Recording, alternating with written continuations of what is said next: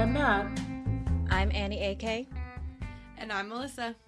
And together we want to welcome you to Still Great Bob. If this is your first time joining us, together we are watching AMC's Mad Men, trying to answer the question, is it still great, Bob? This week we're discussing Season 1, Episode 7, Red in the Face, written by Bridget Bedard and directed by Tim Hunter. This episode originally aired on August 30th, 2007.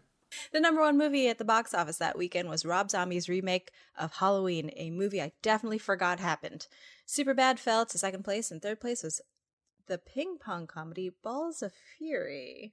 The hit song was Beautiful Girls by Sean Kingston, still, and I still haven't heard it yet, but next week, let's see if it maintains the top of the mountain.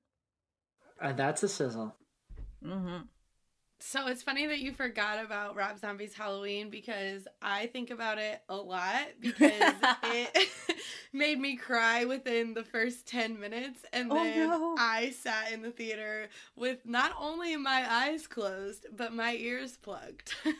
Oh, no. And I tried to get my friends to take me home, and they were like, no, we're staying for this movie we paid for. See, I only ever remember House of a Thousand Corpses or whatever it was called. Yeah, I've seen that too. It didn't traumatize me the way this Halloween did. I don't know. But this week on Mad Men, Roger joins the Drapers for dinner. Peter teaches the office about chip and dips. The Nixon campaign visits Sterling Cooper despite the elevator being out of service. It felt like a very packed episode. I don't know about you guys. I like this episode a lot. It was packed. I remember, especially like the whole time on the stairs, I did remember thinking like, man, is this episode extra long? Yeah, it felt really long. I mean, not in a bad way. No. But it did feel like we're still going. There's still more stuff. We have talked to everyone. They spent a really long time getting up 6 flights of stairs, which I thought was very funny. They were like, there's 6 left, and then there was like a couple different like transitions of them trying to get up the last 6 flights. The continuity with the sweat increasing was also just excellent, I have to say. Oh, but I mean, we can talk about Roger and Dawn and their cardiovascular health after we cover a few others. Peter Campbell, he got a lot of time into this week. He did. Roger called him Paul at the very beginning, which I thought was pretty funny. But then later, we get 2 different people calling him Humps. Did we know that was a nickname for Pete before this episode? I feel like that's something we would have known ahead of time. I feel like that too. But regardless of whether we knew that before or not, we now have an episode where Pete is just not being called by his name at all. And Hump seems to be at least kind of like an endearing nickname. Paul is just straight up not his name. But that I feel like is intentional. Yeah, Pete might be getting a little lost, I think. Getting? Well, yeah. Continuing to be. And my favorite moment was his introduction in the episode was, did I miss something? As he comes up to like Dawn and Roger making plans for the evening. And I thought, oh, that's just Pete in a nutshell right there. That's so perfect. And yeah. Poor Paul. And then Roger chooses that as a moment to dig and tease Pete a bit. I thought that was kind of fun. It's like, yeah, we talk about you. We talk all the time without you. It's fine. I'll see you later, Paul. It's a good moment. So how do we feel about Pete this week?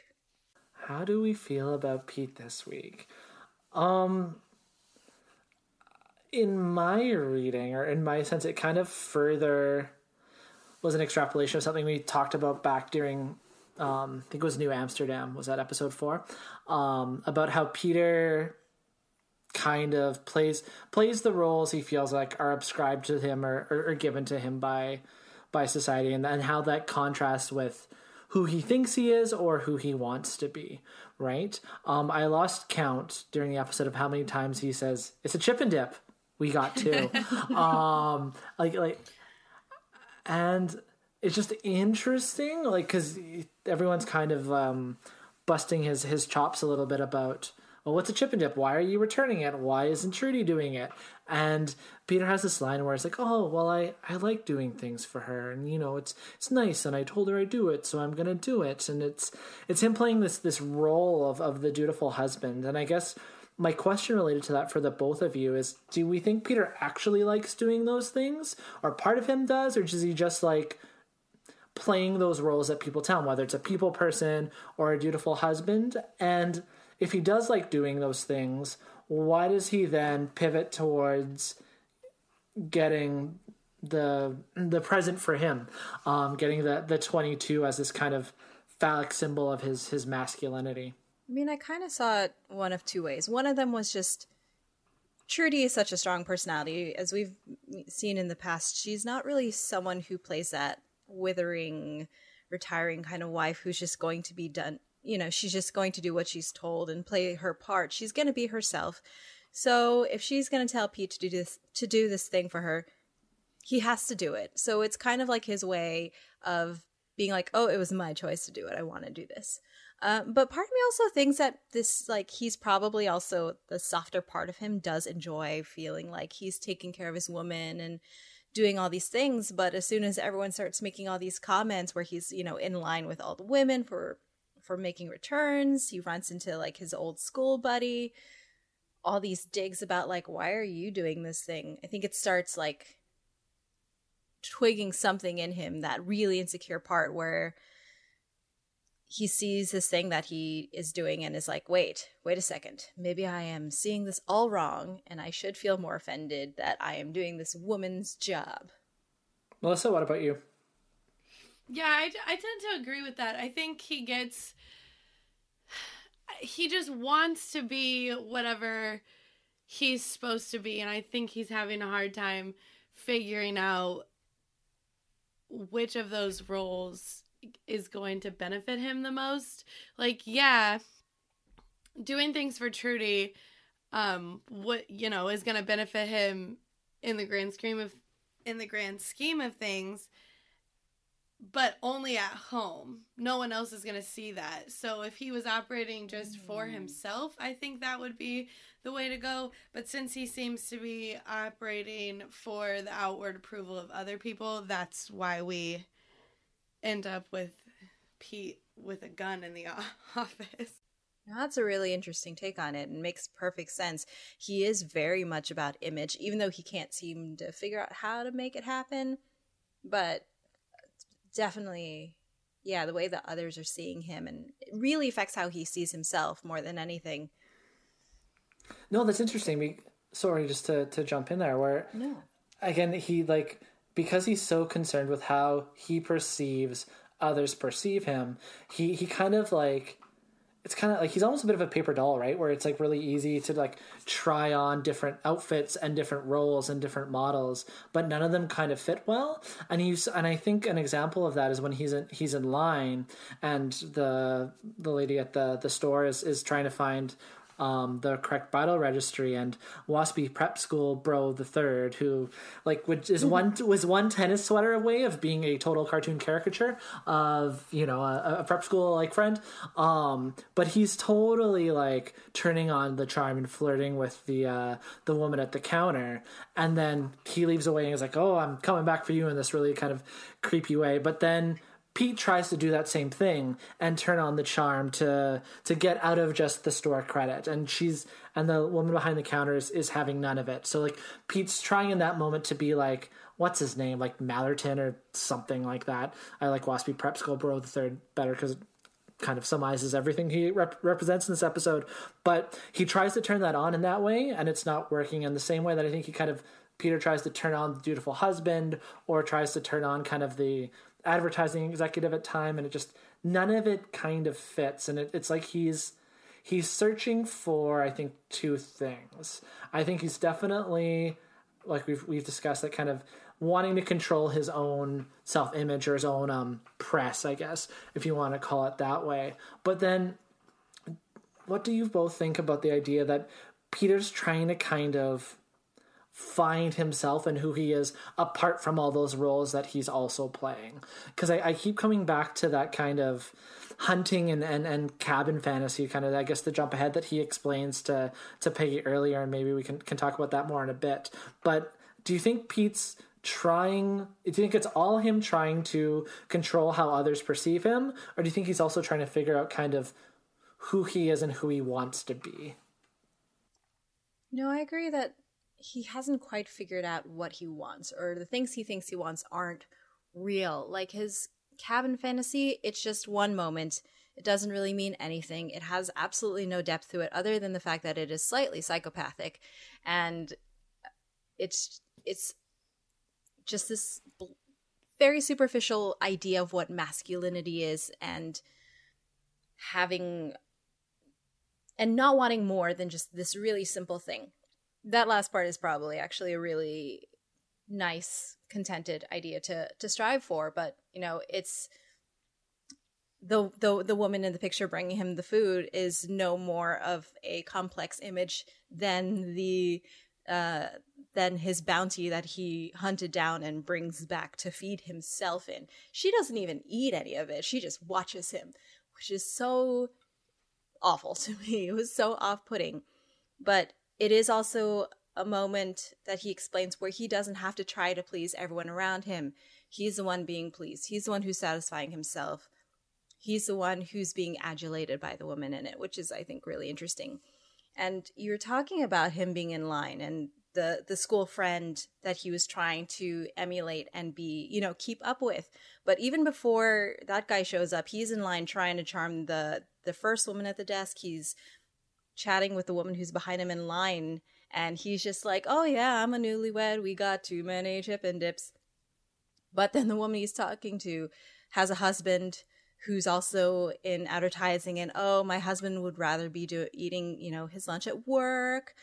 And when she mentions his name at some other firm, he's like, oh, I don't know him. She's like, well, that's because you're here and not at work. Just this like gentle dig that you are still not enough, even though you're doing this thing that you're like weirdly proud of. It's hard to like really put a finger on exactly what he wants and what he's trying to do, but it's because he doesn't really know what he wants or what he's trying to do or how to make it happen. Do you think that he has been reading too much Boys Monthly?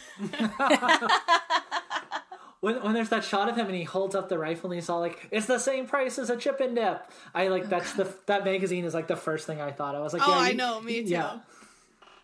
Me too. Maybe when he's glorifying it to make his thing sound better. Well, when he was talking to Peggy about how you hunt, I just thought, like, I don't think really necessarily that Pete has ever hunted. He just read these tips and tricks in Boys Monthly. I definitely got the sense that he's not someone who's ever hunted. By the way, he just points his gun at everyone. Yeah, what did we think about that? Because the episode definitely like plays it for comedy, and I don't know if that totally holds up through kind of a 2019 lens. It pinged me a little bit differently that this time watching it than other times watching it. So I guess Melissa, as someone watching it for the first time in 2019, did kind of the coding of it being comedy as kind of this, him, I guess, hunting ground, which it sounds more like I'm leading the question than maybe I necessarily should, but like he focuses on when looking through his sight on Peggy and lingers there and then comes back. And what was your sense of that as watching it for the first time in 2019? Yeah, I felt very uncomfortable. Like, it's just weird to see. It's weird to see any kind of like guns as jokes at all, right. Especially in the hands of someone like Pete, especially in the workplace, and to see like actually like the camera looks through the sight at these women, and yeah, it just made me really uncomfortable. I basically thought this is maybe something that is not still great. Yeah. I mean, it's interesting to me, Matt, that you saw it as comedy in the first place, because it is extraordinarily uncomfortable to watch this go around in 2019. But in America, school shootings are already kind of a thing, not to the degree and not to the extensive history that we've had in the past 15 years as it is now. But the predatoriness, the targeting, especially of the women, but even like his friends, that seemed intentional to me. That seemed like this is still how he sees the world. These are targets. I have to take them down.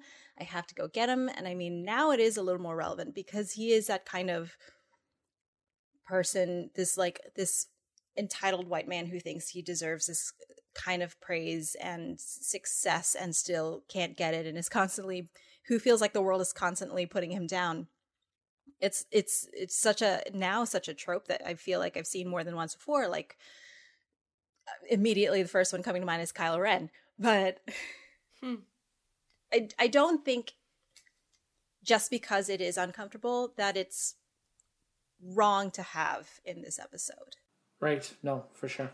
One more note about Pete. I don't know. I mean, I'm sure we have some more notes, but before we move too much further away, we're going to talk more about these things when we get to other characters. But his comment to the lady at the counter that, his friend Matherson or whatever has the clap, I was like, oh, look, that is a petty jealousy, childish thing. And I think that that's not the only example of that type of thing we're going to get in this episode, and I just want to keep clocking those, especially for when we get to discussing Betty and Dawn. So there's a lot about like competition and men's securities in here, isn't there? Yes, a lot of quote unquote childish feelings, if you will.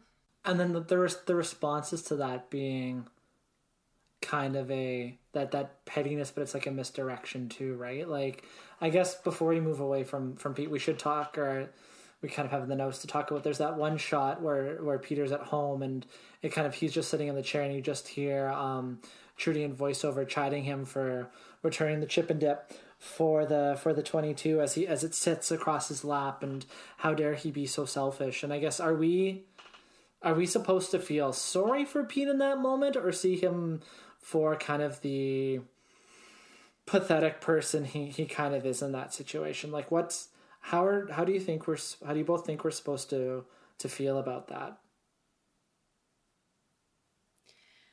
I don't know. I felt scared. Like that, the image of someone like Pete looking so like angry and unhappy with a gun across his lap, like in that lighting, I assume it wasn't filmed this way, but how I felt about it was just that, like, it was chilling. Like, I didn't really see it as, like, oh, sad Pete, oh, pathetic Pete. I saw, like, this is a person who is potentially dangerous now. Like a wild animal trapped in a corner, kind of desperate, pushed to his limits kind of thing. Yeah, and just, like, an angry loner with a gun. Like... That's something I think that we're all, I think, weary of that. Certainly. In media now. Even if that's, kind of out of context for this episode, the imagery is still that, at least. It definitely reads differently than it did in the past. It reads differently this week, Especially with what's reigning at the box office currently. Yes. We will not dive into a discussion about the Joker. Personally, I don't not feel sympathy for Pete. I could see, especially having seen the episode about his parents not long ago and how they treat him.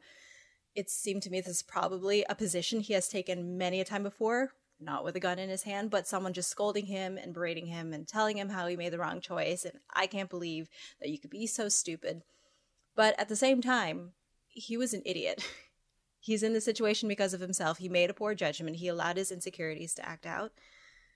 I don't necessarily think these are conflicting ideas, but yeah, the gun, 2019, everything going on right now, everything has a much darker read on it.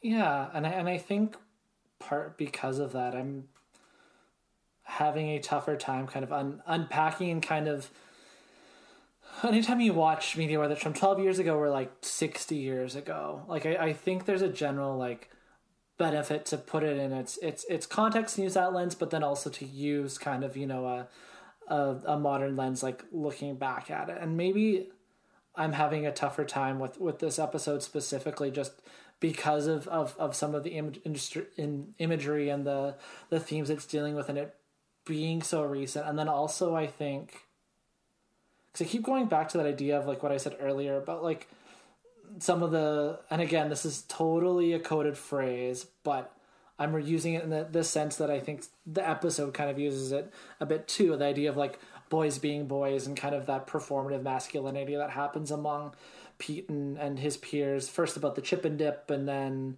you know, later on when he's like, hey, ha, I got the rifle, like, hey, ha, I got a toy for me. And then even like the idea of like the rifle being a toy, and like, and maybe like when I said being played for comedy, what I meant was it had a lighter, as portrayed at the time, had maybe a bit of a lighter tone than it does now. Not that it was supposed to be straight comedy. So maybe that was my imprecise choice of words there.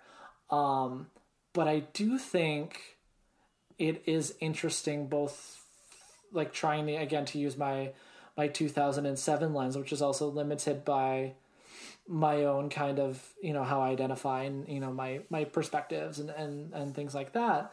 But that idea of like that, like Pete in the chair just looked very much like that hurt little boy. And I think how I would have read it at the time in 2007 or 2009, probably when I actually watched it, is it's like the idea of Peter feeling emasculated, not knowing who he is, and then gets the most masculine toy he can think of. It's like, he's like, and again, just like, I don't know if it's like phallic imagery or like whatever, right? So it's interesting that while still thinking Pete Humps, we'll just call him Humps from now on, thinking that he sucks and doesn't know who he is, but like my innate biases might be more inclined to seeing the hurt little boy than seeing the inherent danger within that, even though like it did, through a more modern lens, make me uncomfortable, but I was still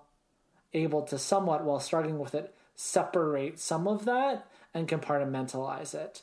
And I think that that's probably informed by, well, several different things, but what I'm kind of drawing to now is like, I'm limited by, again, my innate biases, which I try to check all the time, being like, oh, Pete's a hurt little boy. I've been a hurt little boy. I get it, right? But then also I wonder too if the fact that I don't know, just living in a different country, like, and not that it's that different, but just like the scaling of it, right? So interesting. No, I was wondering how it would come across from your perspective, not just because you're like a white man and we're not, but because despite the fact that there's some overlap with the culture and particularly pop culture, you're not an American. You don't have quite the same fears as we do, or have been inundated quite as constantly for as long with the certain fears that we have with the increasing number of public shootings and everything like that. Not to say you guys don't have your own problems or that it doesn't bleed over, but yeah. So anyways, it's interesting, and we'll see how much this actually makes the episode. But I did want to kind of come back and, I guess, walk back my statement about it being comedy, but I definitely think the tone was how I interpreted the tone was lighter, and I think that might be a callback to kind of my own, you know, experience in my 20s and kind of that various levels of like performative masculinity that like really can end up being petty. Like, I remember being in dorms and my friend shot me in the eye with a Nerf blow dart, and I like got really upset about it because like it hurt. But again, it was like also like performative, like it wasn't that big of a deal. So it's kind of like that whole insecurity thing. But the whole point was I was being petty, as Pete was, and lots of people are through the episode. So much pettiness. I want to talk about Betty, because I think I'm talking again about that like 2017 lens versus 2019 lens. I know we've talked about it kind of throughout the season so far. But my personal reevaluation of Betty and looking at things that were always there that I didn't see has been, I think, one of the most enjoyable might not be the right word, but one of the things I've appreciated the most about kind of working on this project and starting it through here with you. So how did we feel about Betty this episode? A lot. Yeah. A lot. Like some of it, at times it was hard to really reconcile one feeling about her with another. I don't know if you guys had that same experience. I thought it was interesting. I mean, Dr. White, her therapist, proves to still be the worst. Dr. Wayne. Or Dr. Wayne, sorry. Calls to get his report and whatnot. But I think this was probably one of the first episodes where we really kind of see where Betty's made or started to make progress from her own kind of like identifying and like kind of unboxing and unpacking what she's feeling and how she's feeling. That she doesn't need to necessarily, and maybe I'm jumping ahead, but that maybe some of the advice that her mother gave her isn't something she wants for herself anymore. And I think when you're on any sort of mental health kind of journey or path altogether, it's progress isn't linear, and it's a scatter plot, right? And I think generally, not just for Betty, but for anyone, recognizing that it is a scatter plot, and I mean, as hopefully your kind of your trend line is, you know, in the direction it moves forward, but there are lots of stops and starts and successes and setbacks and things like that. And I think we really saw this a lot from Betty in this episode, and I think that journey informs, well, respectfully, like all of her actions, for those that are positives and those that are, you could probably consider setbacks. For sure. What about you, Melissa? No, I agree with all of that. Obviously, smacking Helen in the grocery store was probably uncalled for, but it was nice to see Betty have a big feeling, even if you shouldn't hit people, especially when you're wrong. And then again, I was happy to see her kind of come back against Dawn after the whole Roger thing happened, and then open up to Francine. I think, yeah, we do see forward motion for Betty, even when, like you said, it's not linear. Some of these things aren't necessarily great. Like, you can't hit people. Yeah. So, like, that's not great. But, like, having a feeling and doing something about that feeling, that is good. So we'll just need to tweak that a little bit. Yeah, and I think that specific, her hitting Helen in the grocery store, I think it's partially about that specific situation and the lock of hair and Betty knowing deep down that she shouldn't have given it to Glenn, but then acquiescing for, you know, whatever reason. So she knows she's been caught, so she's gonna... Often your defense mechanism when you know you've done something wrong but do it anyways and then get caught is you're going to lash out.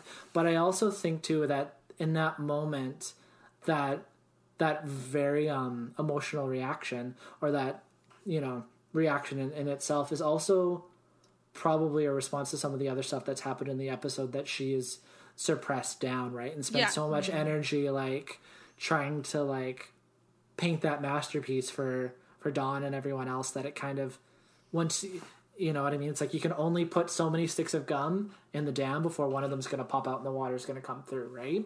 So that was definitely my reading on that.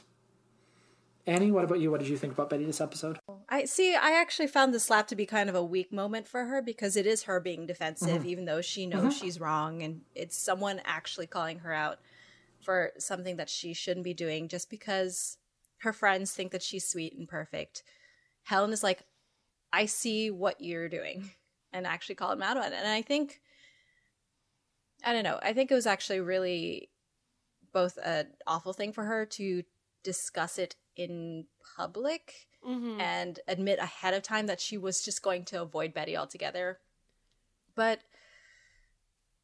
I mean, it's one of those things where I see people, you know, like especially women, when they do have conflicts with each other, a lot of it is just you can't punch up, so you kind of like attack laterally. And it's a moment that Francine and Betty are able to use later on to justify being awful to Helen in the future. And Helen's like the only actual adult here, it turns out. But mostly I did feel sorry for her because you see how Don and Roger treat her. You know, when Roger's like, oh, you're flirting with me. And she's like, no, I was just being nice to my husband's boss. And Don's like, you were flirting with him. It was really accusatory and awful to her. And she even like suggests, oh, are you going to push me around now? Because you're a big man who does that kind of thing. Betty literally cannot win with Don. She can't. And it was just so heartbreaking because she was just trying to do something for her husband. She was just trying to be nice. And it's certainly not the first time I've ever seen a woman be nice to a man and him taking it as the wrong way. And you just know that if she would have acted more reserved or more closed off and not facilitated conversations at that dinner, Don would have accused her of, you know, probably being a bitch. Yeah. Yeah. Why couldn't you have helped me out here? This is my boss. And then when she tries to make it up to him by making pot roast and he throws it back at her and her poor little face. I remember reading reviews and stuff and what's the word? Like, not episode guys, like episode summaries and reviews and everything of the episodes as they were coming out. And people talking about, oh, this is, you know, January Jones hasn't really gotten to show her acting before this role. But she's found this perfect, like, ice queen kind of character that plays to her strong suits more. But now I'm like, it's not so much that she's like this frigid ice queen type person and not the most emotive actress. I mean, I still haven't seen much to prove otherwise, but we're seeing what happens when she does try to reveal a warmer side, a more open side. It gets used against her, whether it's how she talks to Roger and Don, you know, holding it against her, what she tells Dr. Wayne, and how, again, plays into Don's insecurities, and he holds that against her. And in the end, she has to protect herself. When she makes a comment about him, the Dr. Wayne looking down her neckline, you're like, did he really, or are you just saying that? And it's your way to keep your distance from him too. She's not a woman with a lot of agency, but you just see the world kind of pushing her around and not really allowing her to have any to begin with. Yeah, and it's just, Don is so unfair to her. And I was still mad at Don about the last episode. And so this is not helping. Mm-mm. But I, like, Don, it wouldn't be, like, if you think that your wife having fun and having conversations at the dinner table is making a fool out of herself, for one, unpack that a little bit, sir. But also, it's not that hard to get Betty giggling and chatting. Nobody talks to her. You don't talk to her. You don't sit down at dinner and tell her stories. Like, when Roger make, like, just the slightest comment about Don's, like, where he grew up, you just see Betty's full attention on Don, like, what is your face going to say in like, response to this? How am I going to learn something new about you accidentally here? Like, and the immediate left turn that Don makes when he realizes someone has, like, paid attention. Yeah, you're not allowed to pay attention to Don, and you're not allowed to pay attention to Betty either, even though that's what Betty wants. And I mean, we see Betty, you know, reaching out for male attention from anywhere because she's clearly not getting it getting what she needs, you know, at home. And that's what happens with Roger. That's what happens with Glenn, who's 9. It's you don't not want to excuse her, but it's also hard not to see how everyone around her has put her into this position, because like needy people aren't needy if they get what they need. No, and needing things isn't bad. Like, No. being a needy person has like a negative connotation, but it's really not. Like, if you're being starved for social attention, then you do need that, and that's a healthy thing to need. Mm-hmm. I don't think anyone's really shown her properly what exactly these things are she needs or how to get it either, nor is she really allowed to. So she's just going to get it in any form. Yeah, and like no one's taught her or had that kind of more healthy role modeling, because the most important kind of her, I guess, tabula rasa, like advice, like what is like, you're painting a masterpiece, hide the brush strokes, like, or brush strokes, excuse me, like don't show the seams, just craft your image and be perfect and be who other people want you to be admired, marry well. That's why they named you Lady Goodman. Like, I mean, but like, yeah, it's just like hide your brokenness and just be art, just be pretty, just be admired, and that's the only validation you need. Don't be a person. Mm-hmm. We see so much of like people acting out and against each other because these insecurities get twigged in this episode. It's really heartbreaking. It is an interesting quote that she gives of her mom, though, because we see Don doing the exact same thing from the very first episode, where they're like, oh, you coming up with some genius thing, and he likes to act like he's like, it just comes to him. He just saves everything at the last moment, like he hadn't been going through the research, hadn't been sitting and talking to people that he comes across in the streets, or, you know, waiters at the restaurants for their ideas, that kind of thing. Now, and something I guess I did want to flag as well was when Don's talking to Dr. Wayne, and Dr. Wayne's diagnosing Betty and sharing what they've been talking about, the idea that, you know, she's an anxious person. Well, yes. But that she's full of petty jealousies and is completely overwhelmed by like simple tasks, and we're dealing with, she's like the little girl, which then Don then weaponizes to throw at her later. Being overwhelmed by simple tasks is like totally normal when you have anxiety, and like, because you magnify the things and like you stress about them and whatever, and that doesn't make you infantile or childlike. It just means you're a person that's like living with anxiety and has to really, not to be needy, but just your brain works differently and need, you know, support from your friends and partners when you kind of don't have enough spoons like that. And I just, to hear that used against her and used a way to kind of, you know, infantilize her, I was also quite frustrated by in this episode. So I was just gonna say, I don't think Dawn's much better either, because Dr. Wayne actually says the things that she has talked about are these infantile, petty things.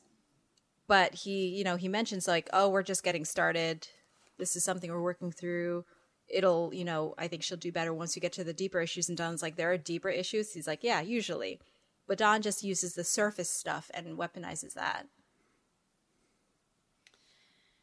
Yeah, I have this in the notes later, but we can just touch on it now.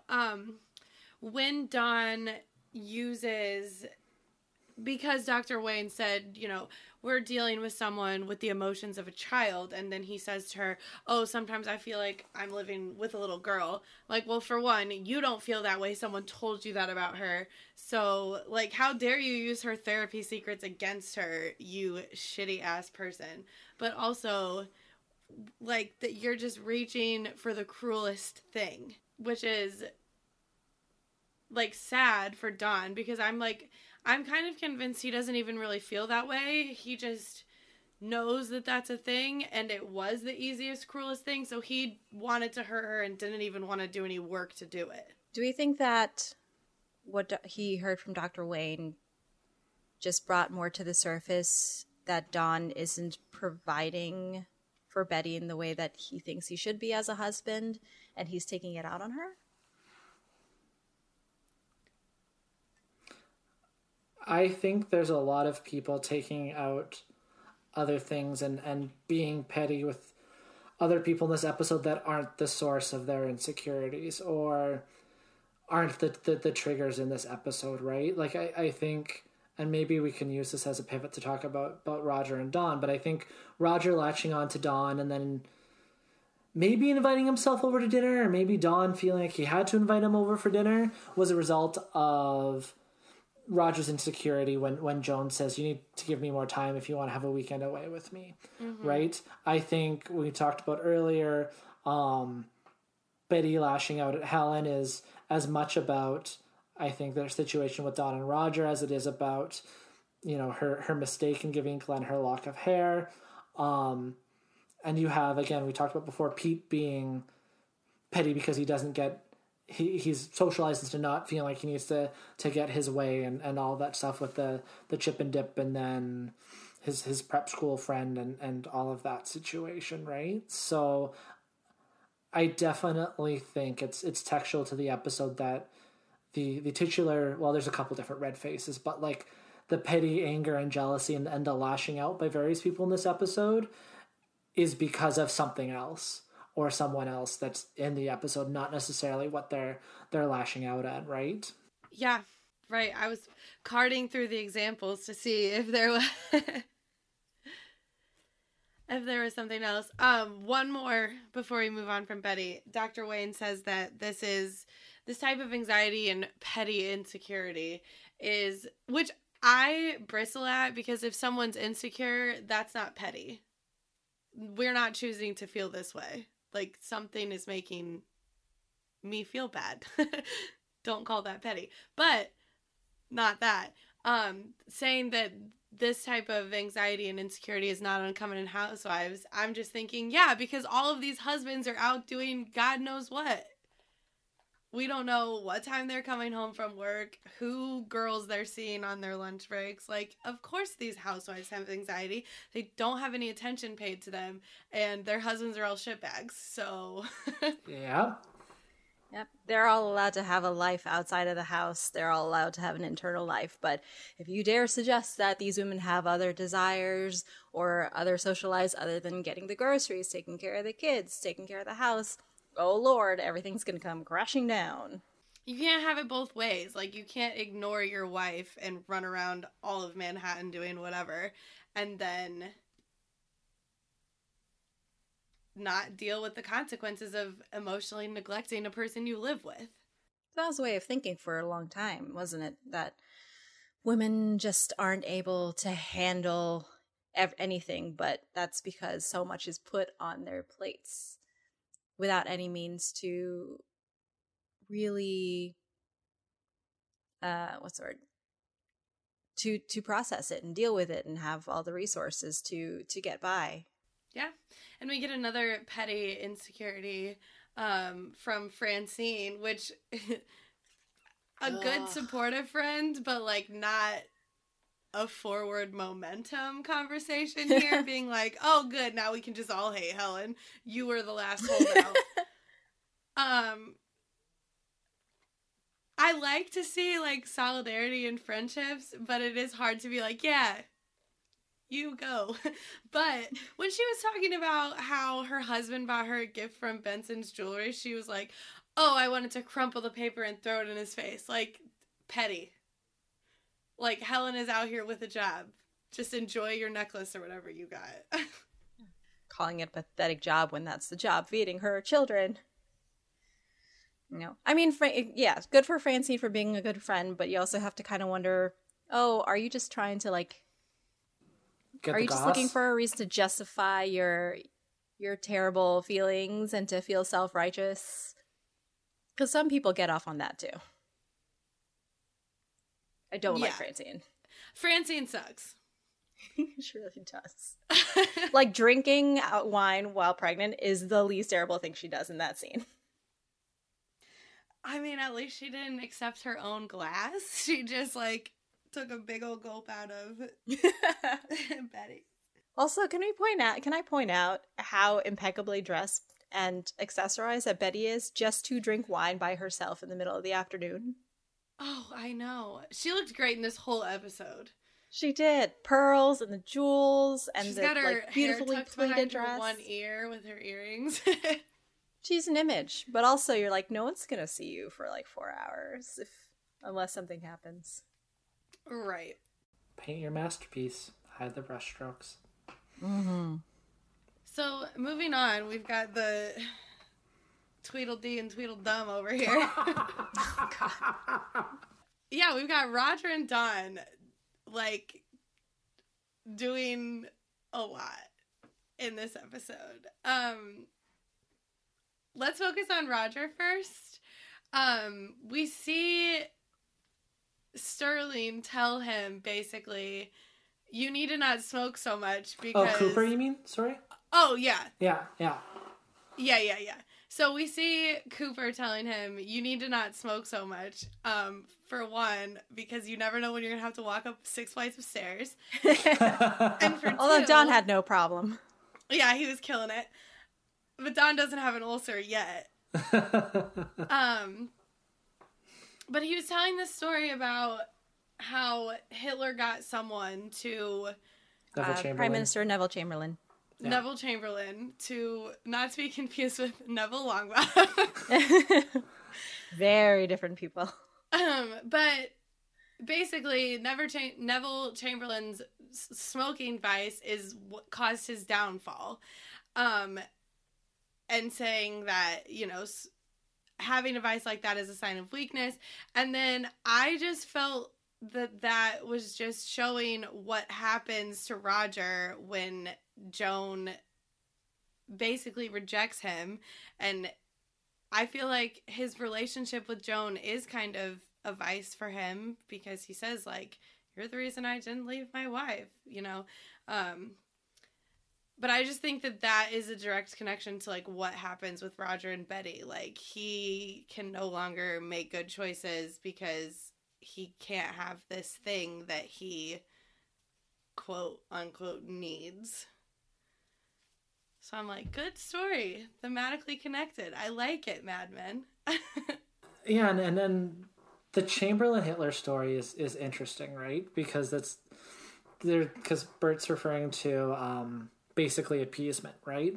So it's to try and summarize this a lot. It was, I think, 1938. Basically, there's a conference, and Hitler was given part of, I think it was Czechoslovakia at the time, was Sudetenland, and the idea was Chamberlain came back triumphant, saying that, and what was the quote, he'd achieved peace in our time, because they had appeased Hitler's ambitions, which, I mean, spoiler alert for history, it didn't, and it didn't work. But then thinking back to kind of the episode and the petty jealousies and the vices, and how vice is a weakness, and how, like, Roger's vices, Roger wasn't appeased, so he behaves badly and acts out. And I think that ties in with what we're talking about, kind of with all these kind of pettiness throughout the episode. There was a lot of, like, World War I, World War II talk with, like, Roger, like, throughout the episode, like, more so than I think we've really seen so far to date. Like, I know Dawn's service has been recognized, and we knew that Roger was a veteran previously, but I kind of got the sense this episode that it very much still reigns heavy over Roger's identity than maybe we even thought before, with how carefree he seems to necessarily want us to be. And also, I think Bert calling Roger Peanut when he says, like, have a good night, Peanut, and, like, leaves, I thought that was kind of charming in its own way, as much as Bert's kind of a weirdo and I think a Republican. Well, I think they're all Republicans, let's face it. But though weirdly, Bert is also, like, the most evolved of all the men at the same time.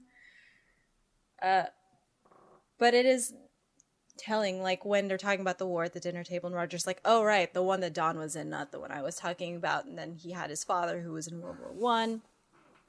It is sort of interesting, this idea. I mean, they weren't really in peacetime, but they technically were, I think, during this time period, and how it has, like, shaped these men's idea of masculinity and power. Well, yeah, because what does Dawn say to Roger? You boys used up all the glory. Like there's not took up all the glory, something like that. Yeah, and I don't even think it was just Joan's rejection of Roger, where she clearly had the upper hand on that when she says, I don't care if we're going to Cuba, I would like a little notice. And he makes a comment about how she has all these rules. Because, Cooper has this sort of like almost fatherly, or at least wise older man relationship with Roger. So when he talks about Roger's weaknesses and calls him out on his own behavior and stuff, I think that was the start of it, and him like suddenly needing Joan, but then Joan wasn't available, so he's like, "Hey, Dawn, you want to hang out?" Yeah. And then we lead to the Roger and Dawn at the bar, and Roger's like eyeing these two beautiful young women whose ages don't add up to 30 between them, according to Dawn. And when Dawn leaves after rejecting the idea of an encounter, they're both watching him walk away, and Roger is the one who's just looking at the back of their heads, looking dejected, just kind of one piling on top of the other, and him very much feeling unattractive and feeling his age and not wanted. So I had a question about that, the exchange just before that, where Roger is, Mona and Margaret are fighting, and Mona's not cooking, and I'm the victim of this squabble between his wife and his child, and he hasn't had a home cooked meal in a while.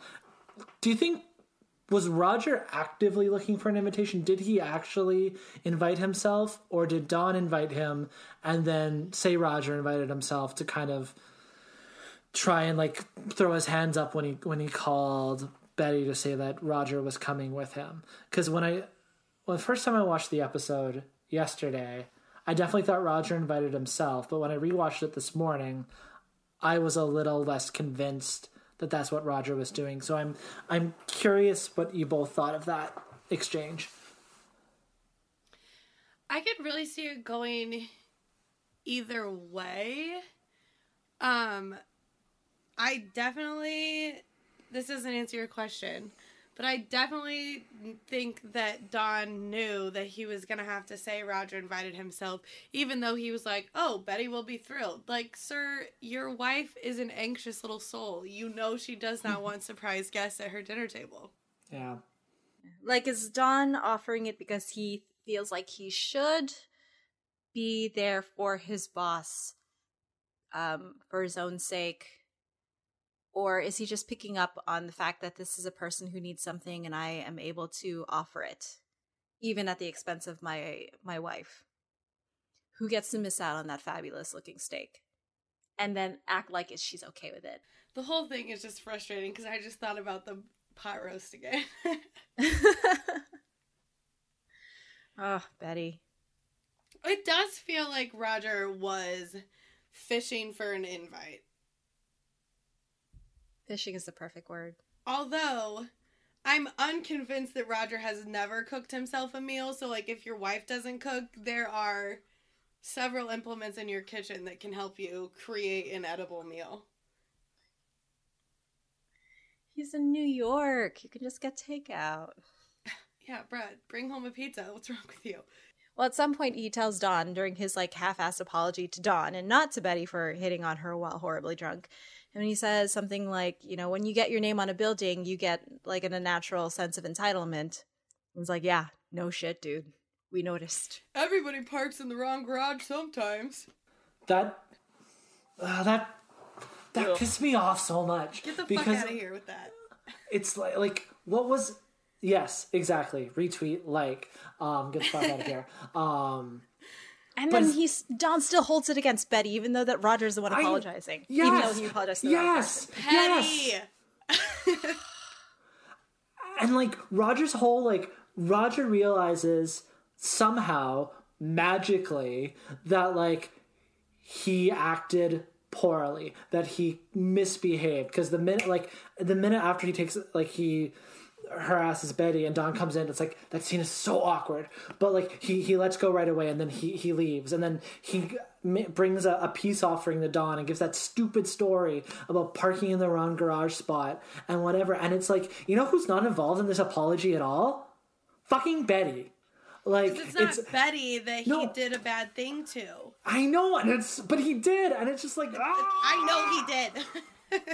No, it's so frustrating, because then Don's pettiness and his revenge, it's not about Betty. He's still pissed off at Betty for just being a person that exists, that's like trying to entertain last minute in her house. It's like this stupid, like, man on man performative, like, this. It's the same toxic things that, like, at one point it's like when it's just boys being boys and like fraternalizing and frat pack, it's like it's coded one way, and like my bias is like innately that I've been working on is one way, and like this is like light, and then it's so like, but the downscream impacts of this, the logical result is this sort of like competitive pettiness and rules of behavior as it relates to someone else's partner, someone else's quote like spouse, but like the spouse is totally removed and her agency is removed, and it's like, I'm gonna get back at you because you parked in my garage, and that's a euphemism for taking a pass at my partner. Fuck that. Okay, I'm sorry, I'm gonna try and calm down now. Someone else please talk. Would we feel better about Don if he would have not only forgiven, not that Betty even needed to be forgiven, okay, would we feel better about Don's, like, revenge if he would have treated Betty better, and if they would have had, like, a conversation about, like, I'm sorry my boss did that to you, I'm gonna make him vomit in front of the GOP? Like, would that 100%. Be better? Yeah. Absolutely. I mean, part of it is the fact that I don't know if he thinks he has to, like, maintain this, like, bro code where he accepts the apology and we're totally cool, and then he takes it out on Betty instead because he can't take it out on Roger. Probably would have been nice if he was all like, yeah, no, dude, this is what happened and it wasn't cool. You should apologize to Betty. Or at least just be like, all right, I'm upset, but we'll move on. Somebody apologize to Betty. Someone apologize to Betty. Everyone apologize to Betty right now. But at some point, even he doesn't even... It's just annoying that they don't even put it into words. And Don has to, or for whatever reason, it's just like, yeah, we're cool. You know, I mean, it's his boss. There's certain dynamics at play. But he has all this repressed anger, too, probably, and just takes it out on his wife. The most innocent person in this situation. So, yeah, pretty much, yes. If you were nicer to Betty, it would have been a lot better. Do we think that the lack of Betty in this, like, weird garage apology and subsequent revenge scheme is just because of the 60s time period, or just because of Don and Roger being Don and Roger, or is it a little bit about 2007 as well? Do we think? I don't know the answer. I was just don't either. Curious. That one's gonna take some time I need to sit with. Like, I wonder if anyone in 2007 had this same complaint. I guess. Listeners, tell me. I mean, I assume people were still petty back then, and there was a lot more passive aggressiveness, or at least as much as there is nowadays. Mm-hmm. But, like, specifically, like, the wrong you did was against Betty, and she should be the one receiving an apology. I just am curious. Because I don't know when I started seeing scenarios in that way. Because, I mean, Betty might not even assume that she, like, deserves an apology from Roger either, just for, like, internalized misogyny reasons. Mm-hmm. I may do a little deep dive in some old write-ups later on. Fun. Okay. So we can come back to that. I do agree I need to sit with that very good question some more. Mm-hmm. That being said, my initial response would be it's kind of all of the above. Mm-hmm. Because even though, as I just ranted not that long ago about, like, Roger apologizing for the wrong thing and to the wrong person, he has that when Don's like, oh, I don't know what you're talking about. And then Roger has this line where he goes, you're not going to make this easy, are you? Or something like that. Like Roger feels like he's being the bigger person and trying, and Don's not making it easy for him. And I think where I can see the more kind of downstream, like kind of modern effects of that is kind of that inability that still exists with both in, I think, 2007 and 2019 for men to be vulnerable like that in front of each other. And like, it's like, hey, I'm gonna, like, the kind of unspoken vulnerability and things like that. So I think that's where kind of it's not just 1960, but I don't know, to like the response to that in the place of Betty in that, I need to do some more reflecting and reading on that. Agreed. So now that we're mad at everyone, Yeah. I'll tell you guys a funny little story about how when I watched this episode the first time, I guess I wasn't paying good enough attention because I missed the Roger vomit. And so when I was watching it again today before we recorded, I literally was like, oh my God. It's so aggressive. And like, look, it's really good really good projectile vomit. It was very horrifying. seamlessly done. It's clearly not just what's his face? The actor whose name I totally have forgotten now. John Slattery?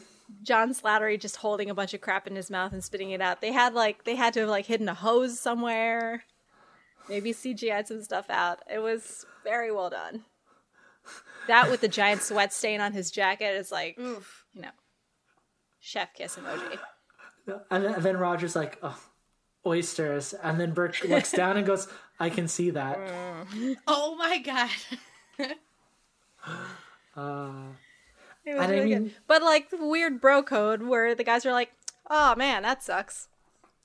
Wish I was at your dinner or lunch or having lunch with you guys instead of the Quakers. Seems like a very Nixon thing, personally, where they're like, oh, that would have been nice. I missed that this was like a Don scheme the entire first time. Like, Yeah. I didn't really clock that he paid off the elevator worker the first time. And so when he did that in the second time I watched it, I was like, where is this going? And then I realized it whenever the elevator was closed. I'm like, oh, this was a scheme. And then that clicked the line into place whenever he was at lunch saying like, oh, I'm on the Roger Sterling diet, to just like keep pumping him full of oysters and martinis. Ugh. And every subtle line of, do you want me to run ahead? Yeah. No, I was definitely watching the elevator operator because I could see his face when the elevator's open and he's standing there, just him and like Pete looking troubled with a gun. I was like, oh, buddy, I am so sorry for you right now. Yeah. Ugh, Pete. Pete. Although, I do think Roger is more the worst than Pete is in this episode, so at least Pete has that going for him. For sure. True. I may also just be projecting onto that black man my nervousness about an anguished white dude with a gun. Or maybe not. Yeah, I feel we all feel that, I think. We all do. Or at least me and you and Hollis. Yes. Things are much quieter up north. I mean, yes and no. It's like a scaling issue. Anyways, yeah. But that is the last, like, severely petty thing I want to call out in this episode, is Don going through this whole entire scheme just to, when I was taking my notes, I'm like, did he get the elevator shut down so they'd have to take the stairs just to, like, did he want to miss the GOP meeting, try to kill Roger? Like, what is the goal? And when the end result was a real struggle and some very inappropriate workplace vomit, Don is like, little smile. I'm like, you petty insecurities, motherfucker. He is a little bitch. It's funny how like Roger's weaknesses also still somehow became about Don in the end. Because like, are we gonna see Roger retaliate or anything? Does this show turn into just a prank war? Is that the Mad Men? The water balloons will commence next week. Spoiler alert. Before we wrap things up, how do we feel about Peggy And how she reacted to Pete's cabin fantasy. My new favorite thing in the show is like Peggy being flustered and not knowing where to go in the office. And then her answer to like being flustered and like a little bit like out of sorts is to consume food, which that's very relatable to me. Very relatable. I need to eat. Also, carbs. Mostly carbs. Just carbs. Yeah, just give me carbs. That big ass cherry one. Not that one. The big one. Sorry, Matt. Go ahead. No, I was going to say, I also liked when Don comes over to ask Don what he's doing that evening after work, and Peggy just answers what it was. Oh, I'm working late, well, I'm doing copy with Freddie Rumsen now, and blah, blah, blah, blah. And he's like, actually I was talking to Don, but Peggy's like, no, you're here and I'm going to answer. And I think that to track back to, we're talking about kind of a couple episodes where Trudy first comes to the office and Peggy's very silent and not seen and kind of just ignored, and then she walks away, and then Trudy kind of sees her and does that very polite wave. But Peggy probably knew Roger was talking to Don. Actually, I think she did, and then she answered anyways. And I think that is, talking about progress and things like that, I think that's probably her confidence in now writing copy and being more comfortable in that office, which I think is worth mentioning as well. So now it's like she's one of the boys. Although part of me was also, I imagine it's a mix of that and her previous relationship with Pete. And she's like, oh, I'm not just a secretary you slept with. Now we're official colleagues. But also, if you come up to Peggy's desk and talk, she's going to answer. Yeah. Like, you came over to me. Yeah. And Pete probably looked at her, too. Yeah. Totally. For sure. How much would I not trust Pete, though, if he's like, hey, you have some ideas? I'll take a look at them for you. None of your little dumbass friends want your help, Pete. You got published in Boys Monthly. Oh, I just see him stealing ideas. He's not one of our creatives. 100%. Roger's still currently the worst. Pete, still close.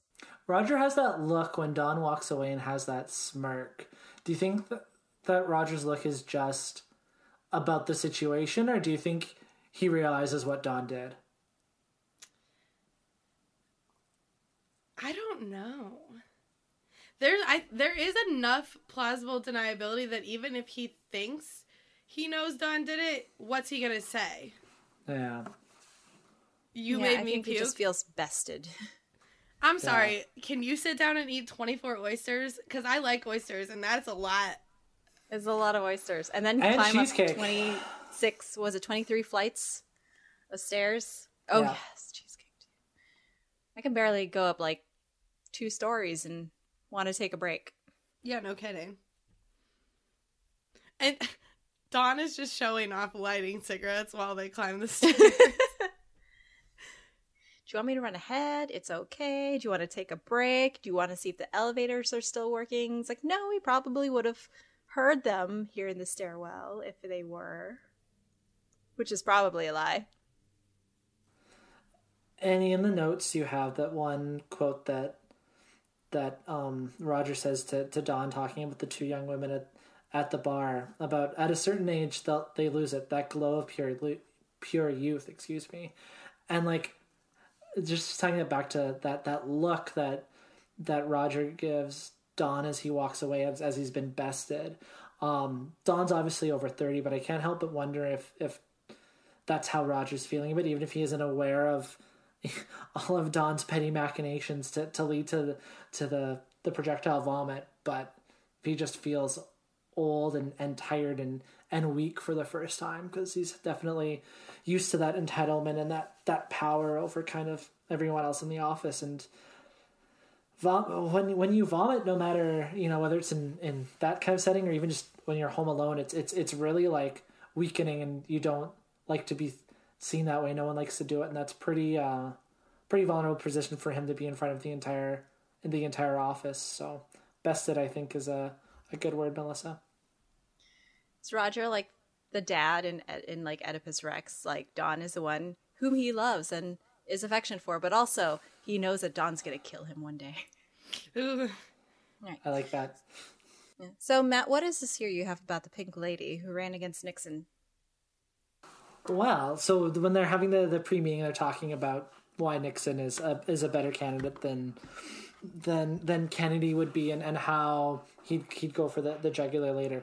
So the Pink Lady they're referring to was Nixon's Senate campaign, and it was former actor and politician Helen Gahagan Douglas, and Nixon said she was pink down to her underwear as a reference to what he perceived as her communist sympathies at the time. She starred in the 1935 film, among other things, titled She, which also was used as the template for the evil witch in Snow White.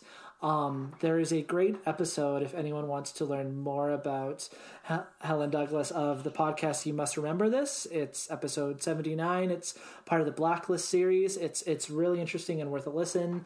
Part of why they consider that she had communist sympathies was because she was part of the Anti-Nazi League, but it was too early. So I guess in Cole's notes, in Hollywood, there was the Hollywood Anti-Nazi League, and if you joined it too early, it was considered because you were a communist because the U.S. wasn't yet in the war. So if you opposed the Nazis, you were probably a pinko.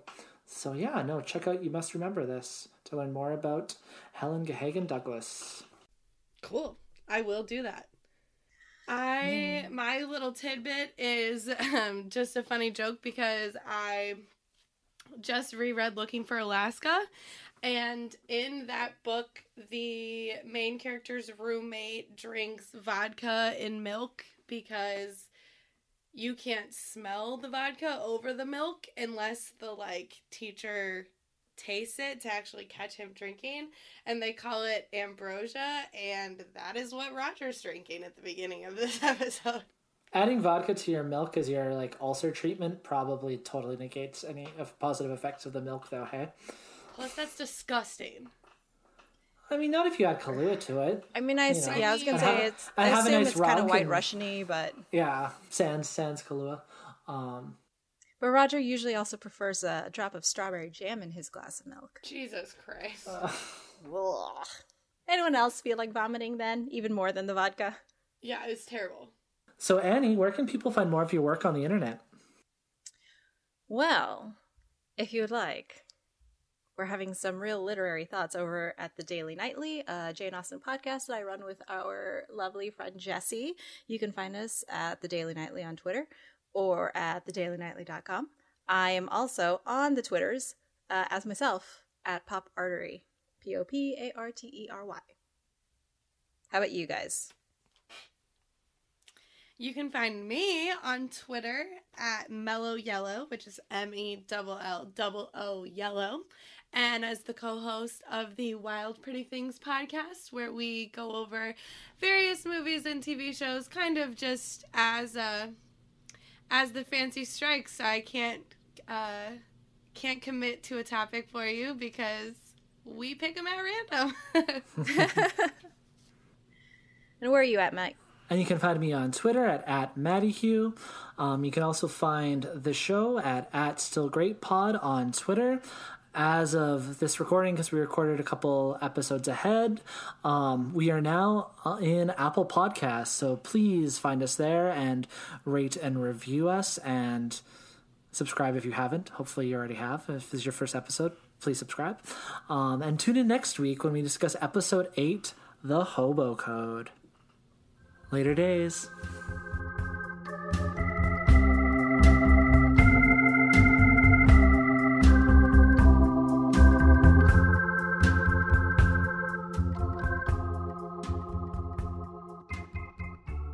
Everyone just act cool, right?